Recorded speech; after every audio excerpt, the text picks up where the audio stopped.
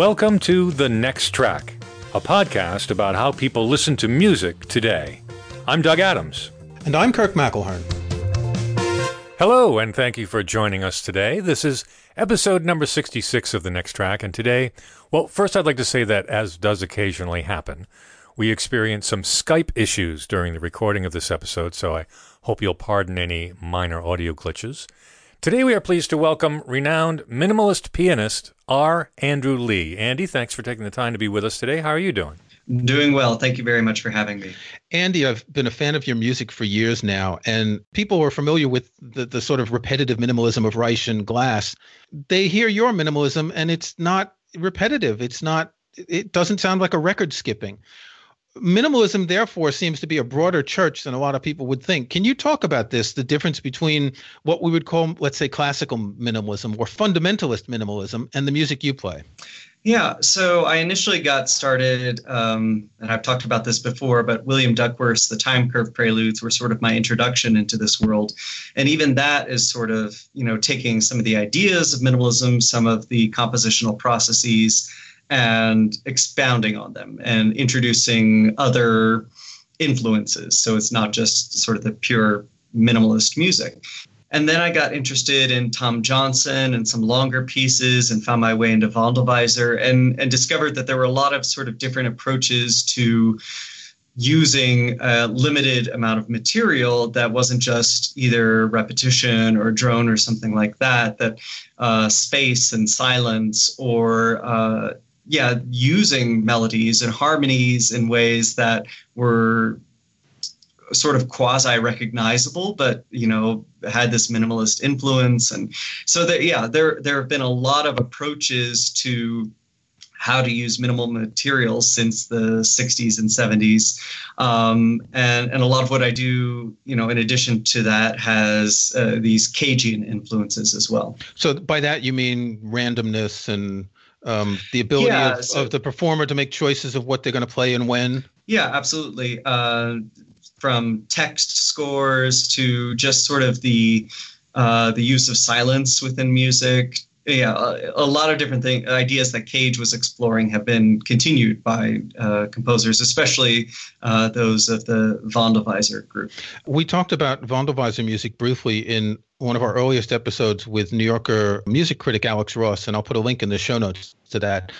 There will also be a link to Irritable Hedgehog Records. This has to be one of the greatest label names I've ever heard. You founded this with David McIntyre a few years ago? Yes. And the goal of this record label is to release these recordings of minimalist music.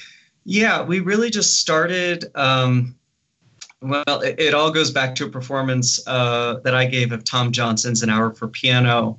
I just did it sort of as a whim. As I was a graduate student, there weren't a lot of people that showed up. But at the time, only Frederick Rzewski's recording, it was the only recording that existed of the piece. And due to limits of LP technology, had to be played too fast so that it was 54 minutes or something instead of 60. And that's cheating.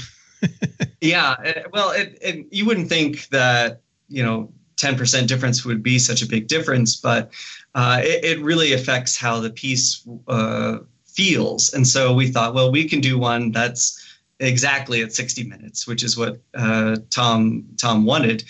And so, we really just started with one project in mind. And we just wanted to put this out there and see what happens. And it's just continued to build and grow from there. And you've currently got, let's see, I'm looking at your website, more than a dozen recordings out. A lot of them are by you, and you've got an ensemble, another great name, the Ensemble of Irreproducible Outcomes as well. Yeah, and so that's Dave's ensemble with Ryan Oldham and Brian Padovic. So and various instruments, but mostly clarinet, trumpet, and bass. A lot of improvised music, and they each write music for the ensemble. And your record label has a certain amount of success for a small indie label. You've been written up, I'm pretty sure, in the New Yorker and the New York Times, if not other things. You were on the BBC a few months ago for your latest recording. Is it because you're doing music that's niche that no one else is recording that is good enough for people to notice? That certainly helps. Yeah, it really resonates because there are people who are curious about this type of music. And you mentioned Wandelweiser, which is a sort of a movement coming out of Germany. There's a lot of silence in that music. But this is avant-garde. This is like lower Manhattan type of music. It's not in the mainstream yet. And you've managed to get some of this music out of the galleries and into the public sphere very, very efficiently. Oh, thanks. Yeah, it's and I think in some respects there haven't until more recently this music hasn't been performed and recorded as much stateside. There's been True. This stuff has been around quite a bit in Europe, and so in some respects maybe I have the advantage there that yes, a sort of there have always been people doing it, but maybe I've been on the leading edge a little bit. So you said you're not recording Philip Glass. Are you not interested in that type of minimalism? Oh, I wouldn't say that I'm not interested. Especially some of his early stuff I just adore. It's just, there are plenty of people recording and playing that. And, my own personal instincts have been to, if a lot of people are doing something, I'm just going to shy away from it. That's just my personality. And recently it served me well. In recent years, there has been a sudden growth of solo piano albums of Philip Glass's music, and even on the major labels, Decca Deutsche Grammophon and all that. I don't know why. Maybe it's that these are young pianists who grew up with this music in addition to the Bach, Beethoven, and Brahms that they were playing. And for them, it's a big change. But every couple of months now, I see a new recording of Philip Glass music. And I love his early music, and I love his solo piano album. But, 6 different recordings of that's enough repetition for me. Yeah, well, and part of it, boils down to economics, I imagine, where, he's a huge name and is recognizable, outside of the normal classical sphere. And so, if you're going to be putting money into a recording and taking more of a financial risk, in some ways that makes a little bit more sense. I'm not going to say it's bad. I'm not going to, to each their own. It's the record business. Yeah, it is what it is. It's interesting. You just used the word classical as if this is classical music. And we had this discussion with Alex Ross, like, what is classical music? Would you consider the music that you play and record to be classical music? Yes, I see it as continuing the traditions that have emerged over the centuries. I'm still, even though I don't play in normal concert settings necessarily, I'm still working around the format, and I'm working within these traditions and this history and performance practice, even as it evolves and we push against boundaries, et cetera. So some of this music you mentioned, Tom Johnson's An Hour for Piano, this is music that's been around for a while, but I know you're also on the lookout for new music. How do you find new music like this? Is there a chat room where all these avant-garde composers hang out, or is there like a bar in Brooklyn someplace where they all get together? If there's a chat room, I think it's Twitter. When I was first getting involved with Twitter, I really would, just search around the who to follow, because I was following a lot of composers, and I would, I found Adrian Knight via Twitter, whose, obsessions I commissioned and recorded. And what I would do is, when I found a new composer's website, I would go to the longest piece that they had written, and see what that was like before exploring more. But the process, I get ideas from a variety of places. It was a friend, Scott Unrein, who's a composer, who first recommended Jörg Frei's music to me. I've done crowdsourcing. I'll just post on Facebook, what music should I be doing? Recently, I've been going through the databases of women composers, trying to find new composers that way. I get a lot of scores that are just sent to me now. Both. I'm trying to be both proactive in looking for new music, but I'm also starting to get a lot of cool stuff that's coming my way as well. You said you look for the longest piece, and that's kind of interesting. One of your recordings that really grabbed me was Dennis Johnson's November that you recorded a few years ago. It's about 5 hours long. Mm-hmm. That's long. It is, yeah. and I actually encountered the piece pretty early as I began exploring, minimal music. It was in 2009. I was helping to host a conference. The Society for Minimalist Music, had a conference. We were hosting it in Kansas City, where I was a grad student, and Kyle Gann had just sort of recreated. It's not the right word. He had sort of brought it back to. Yeah, he had done a transcription. He had also worked with Dennis Johnson to sort of piece together the score, which had largely been lost, and this sort of mythical piece. And so Kyle Gann and Sarah Cahill did a performance of the work, taking turns about every hour in 2009. And I had been sort of interested in it, and was just sitting around. But initially it was just kind of like, well, I've done a piece that's an hour long. What's it like to play for 4.5 or 5 hours? It was just sort of a curiosity from that standpoint. And I really fell in love with it. And we were really fortunate. We again, through Twitter, made a connection through the label Penultimate Press out of the UK. And we were able to partner with them to put the recording out because, just the production costs alone for a 4 CD set were much greater than anything we'd done before. So it was a much bigger financial risk that we were taking. And a lot of pieces just really came together for that. And I've gotten to perform it in some really cool places. And it really is just a wonderful, beautiful piece to perform. And there was one performance I gave of it, because my mind will wander a little bit over 5 hours, where I thought, this really is wonderful. I get to just sit here and enjoy something beautiful for 5 hours, which isn't something we get the opportunity to do very often. What is it like to perform that? I can imagine. I mean, I've seen some very long works. In fact, I saw Einstein on the Beach in, 1984 at the Brooklyn Academy of Music. And I remember in the notes or the program or whatever, it said, feel free to get up and walk around and leave and come back whenever you want.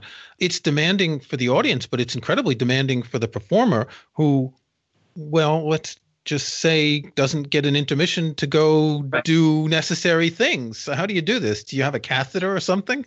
No, so that's everyone's favorite question. That's the only piece where I do, I just limit fluid intake. And I actually, if I can get a hold of something, I like to have a couple just peanut butter sandwiches with whole wheat, something that's going to stick with me so I'm not going to get hungry.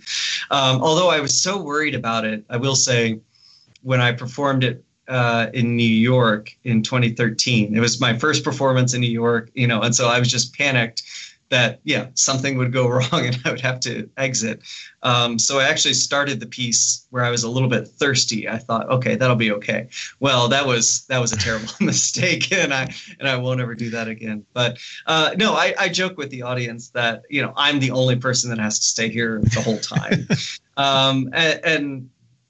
And the performance experience, it varies a bit, but it tends to be the first hour just flies by.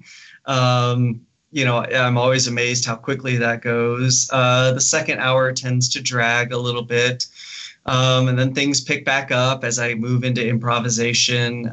There's usually a point, maybe about 3.5 hours in, where I think, oh God, there's another hour and a half to go. How am I going to do this? So that's like the wall that runners hit in a marathon. Well, I've done a little bit of long distance running. I've never more than a half marathon. So maybe I'm channeling that a little bit. Although, having done that, I can say this is a lot easier. There are some things that, the biggest drain, of course, just mental energy that I can maintain focus. And part of it is that I do let my mind wander and focus on different things to a certain extent. I haven't done much meditative practice, but when I have, it's that idea that, okay, I'm not going to be able to focus on this entirely for the whole time. And so my mind's going to go somewhere else, and that's okay. And just sort of bring it back gently. On the physical side, I just try and, especially my shoulders, try and be aware of my posture and, just allow myself to, to move about a little bit and keep everything nice and relaxed so that tension doesn't build up too much at any point. But if there's one sort of big thing I'm trying to focus on the whole time, it is this idea of forward momentum. As silly as that may sound, I try to be really hyper conscious of the piece ever feeling like it's coming to a stop, because I do try to ride that edge where it's just almost imperceptibly moving forward and moving into ideas, and the arc continues. But I'm very much aware of this idea where the momentum feels like it's coming to a halt, and making sure that I move it forward from there, and that we continue to go ahead, even as I'm creating this space where there's a lot of freedom to explore, and it really doesn't feel like a lot's happening. In a way, what you're doing is you've got this stream of music that's going on for a certain amount of time, and I can listen to some of it and then go out and then come back. And even if I don't catch it all, it's not like I've missed 3 scenes in a movie. The music is similar enough from one section to another that when you go back to hear it again, you're hearing something that's not that different from what you heard when you left. Sure. It's not something that you're going to miss a crucial piece of the plot and the rest of it's going to be ruined. At the same time, in working with presenters, I've been asked, well, can people come and go? And I say, sure, absolutely. But we need to be really clear that the start time is, we're starting at 7. I don't want people to feel like they can just show up at 9. You don't want people just coming in the middle for an hour. Right, because then something is lost. The music has created a situation where endurance for me and for the audience is important. That said, I treat this very differently from an endurance concert. There are marathon concerts, where we put a whole bunch of music on, 24 hours of Bach or something. Right. Or where, a performer is saying, okay, I'm going to play this 12-hour concert, and that then the focus, or at least part of it becomes just the pure endurance of the performer. It doesn't necessarily have anything to do with the music. Yes, I perform long pieces that require endurance, but I hope it comes across as I'm doing it for the sake of this music. I'm not putting November alongside 6 hours of other music, or not that I've seen anybody do that, but I'm not trying to make it about duration. It's not a gimmick. Right. I hope. Yeah. So this has put a label on you of the guy who plays long pieces of piano music. How far can you go? I can't imagine something longer than November. But is your goal to just keep finding interesting pieces of music that are an hour or 2 hours long? I'll say it was for a while, a goal. And for a while I really, really was there, because I think, well, it's a huge risk for composers, period, to want to put out this music that, and say, well, this is going to be an entire concert now. So you're really going to have to be devoted to it. It's hard to get someone to program it. Yeah, it's hard to program. It's expensive to commission, et cetera, et cetera. So, I looked at composers who I thought would be interested in this, who maybe don't have the opportunity to do it just because of simple logistics. And I'd say that's still something that's of interest to me. But maybe I don't seek it out quite as actively as I used to. And maybe, again, because I am getting a big label put on my back as the guy who does this. So, no, and it is what it is. I enjoy it. And, if I get to be known, sure, that's fine. I'll take it. So what's next? Oh, that's a really good question. Well, in the most immediate future, I've got another CD coming out here on September 8th on a new label for me called Recital. Music by Michael Vincent Waller. So some piano solo and as well as some piano and cello music. So this is the first time I've actually recorded with someone else. I got to work with the incredible Seth Parker Woods, just a fantastic cellist. And I hope we have more collaborations in the future. As far as what's next sort of on the I'll tell you about other projects because I've gotten really involved in things that aren't solo piano music recently. So I'm working with 20 other performers right now to put out a composition by Jörg Frey, his Buch der Räume und Zeiten, his book of space and times. Well, now I have to translate the German. I got the German right. So what it is so it's a book. It's meant for a duo. So there's one sort of open score. He's got a couple electronic parts, but generally it's like, okay, I've got a piano. I can choose from 4 piano parts, and I know a violist. So I'll grab a piano part. He'll play the viola part. It's 55 minutes long, and we set our stopwatches and go. So there are a lot of different parts to it. And I thought, because I just a crazy whim, I thought, well, could we possibly just record each of these separately since, they're all just sort of timed out, parts, and then stitch them together and see what every possible combination is, which yields 253 combinations. So I emailed that sounds her. Long.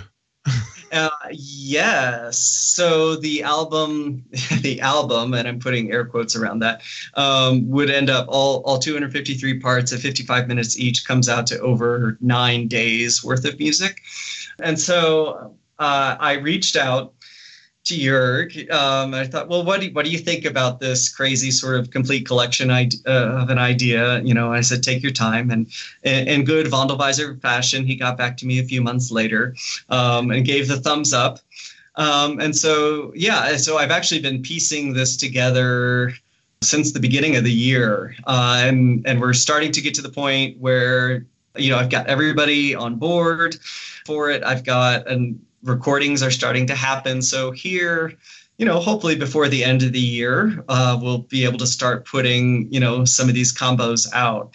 So I'm really excited about that. It's going to be a huge undertaking, and we're going to take our time with it. I said, it's probably going to take a couple of years before we finally get this all put together and put out. But I've got the website in place. It's just waiting for music, and so you can click through and just choose your combinations, or you can get a random combination, which is lovely. And so that's really exciting. What is this scored for? What instruments? The parts we have: accordion, bass clarinet, bass flute, cello, clarinet, flute, guitar, 4 percussion parts, 4 piano parts. There's one that's just sounds.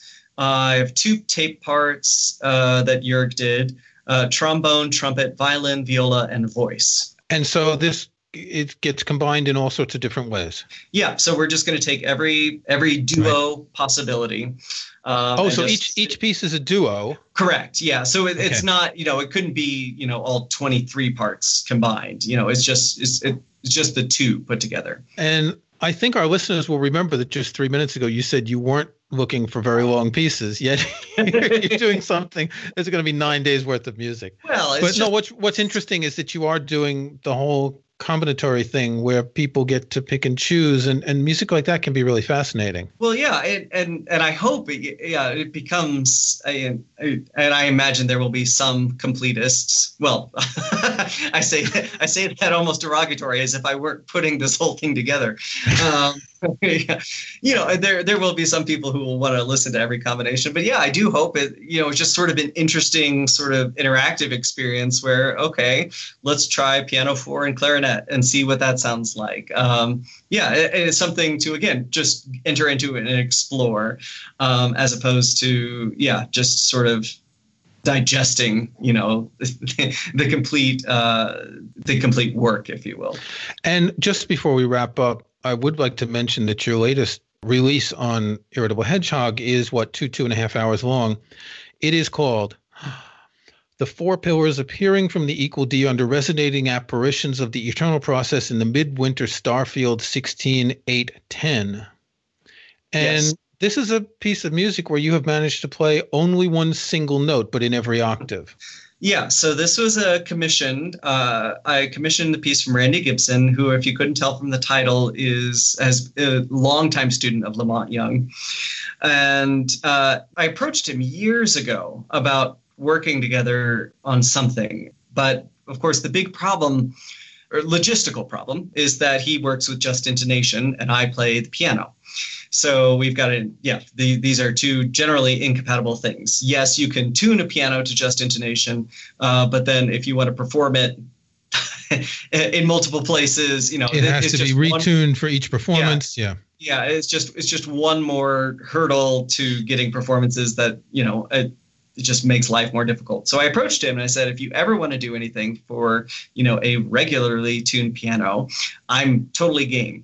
And what he came up with then, which, I've said I was skeptical of at first, but if to my credit, I didn't tell him I was skeptical and I just went along with everything he said, is yes, I just play the Ds of the piano. So we have octaves. And then what he does is he uses electronic filtering and processing to extract from the rich sonority of the piano the overtones of the chords and the just intonation that he likes. So yes, I'm only playing the 7 Ds of the piano, but because I'm working with live electronics, in some ways it feels like I'm playing a different instrument. If that makes sense, the sounds get altered and manipulated a bit by the electronics. Right. And the electronics themselves go through a variety of processes building up to what actually is the loudest thing I've ever played,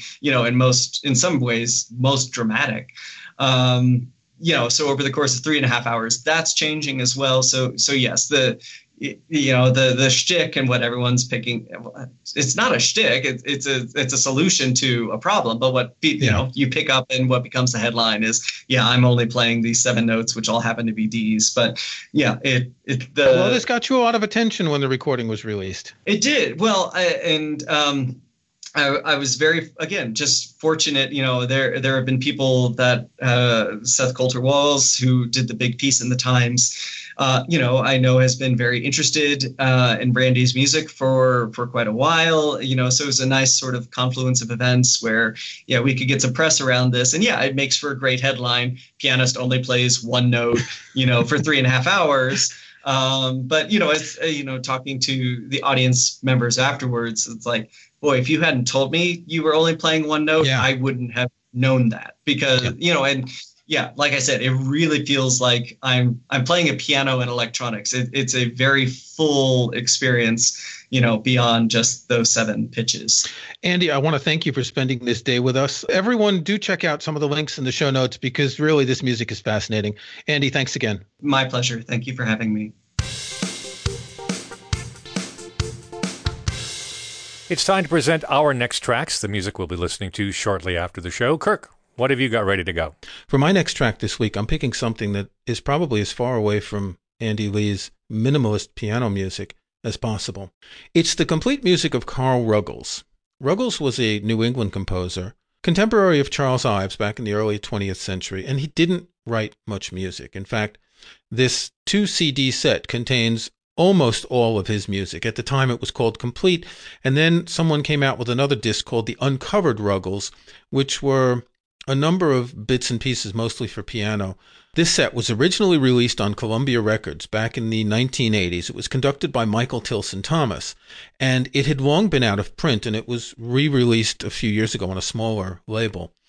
I discovered this music, I think it was around 1982. I happened on a documentary about Ruggles on PBS, and this was my first exposure to violently atonal music. Now, I say that as a warning, but it's not atonal in the sense that it's painful to listen to. If you like Charles Ives, I think you'll find Carl Ruggles' music quite interesting. Some of the music is vocal, some of it is for solo piano, some for brass ensemble. And the big work, Ruggles' longest work, is called Sun Treader. It's a large orchestral work. It's about 16 minutes long. And that's what sold me, and that's what had me go search out this album back in the 80s. I would say it's to orchestral music what Charles Ives' Concord Sonata is to piano music, but it's a lot shorter and much more concentrated. So whether you want minimalism, you check out Andy Lee's recordings, or whether you want some really challenging yet entertaining atonal music, you've got a lot of choices. What about you, Doug? I had a hankering recently for David Bromberg. David Bromberg and the various incarnations of backup bands he had was very popular throughout the 70s. He didn't have a hit on the radio, but he was played a lot by progressive FM stations, and that's where I'd hear him. Bromberg is a multi-instrumentalist, but on most of his stuff from the 70s, he sticks with guitar and vocals, fiddle occasionally. His music is blues-based, but he incorporated pop, folk, jazz, and rock into his mostly acoustic-oriented repertoire, and humor, too. Some of his songs are pretty funny. So anyway, after his heyday in the 70s, he semi-retired to Delaware and made a living as an infrequent recording artist and performer, and mostly he made his living with violin sales and repair. And I think for a while his stuff wasn't even available on CD, so I eventually forgot about trying to fill my library with CD reissues. Well, most all of his recordings are available nowadays, and I landed on a release recently, a re-release of two of his albums, Reckless Abandon and Bandit in a Bathing Suit, which both have archetypical Bromberg songs on them, even a couple of live cuts. His live albums are a lot of fun, too. So I may actually wait to listen to this until Sunday brunch. You know what I mean? It's good Sunday brunch music. David Bromberg and the dual release, Reckless Abandon and Bandit in a Bathing Suit, is my next track. This has been The Next Track, a podcast about how people listen to music today. You can find show notes and links to some of the things we talked about in this and other episodes at thenexttrack.com. There's also a contact form there you can use to send us comments. If you like the show, we hope you'll subscribe in iTunes or your favorite podcast app. And please think about giving us a review or rating. We'd appreciate that. I'm Doug Adams, and for Kirk McElhearn, thanks for listening. We'll talk to you next time.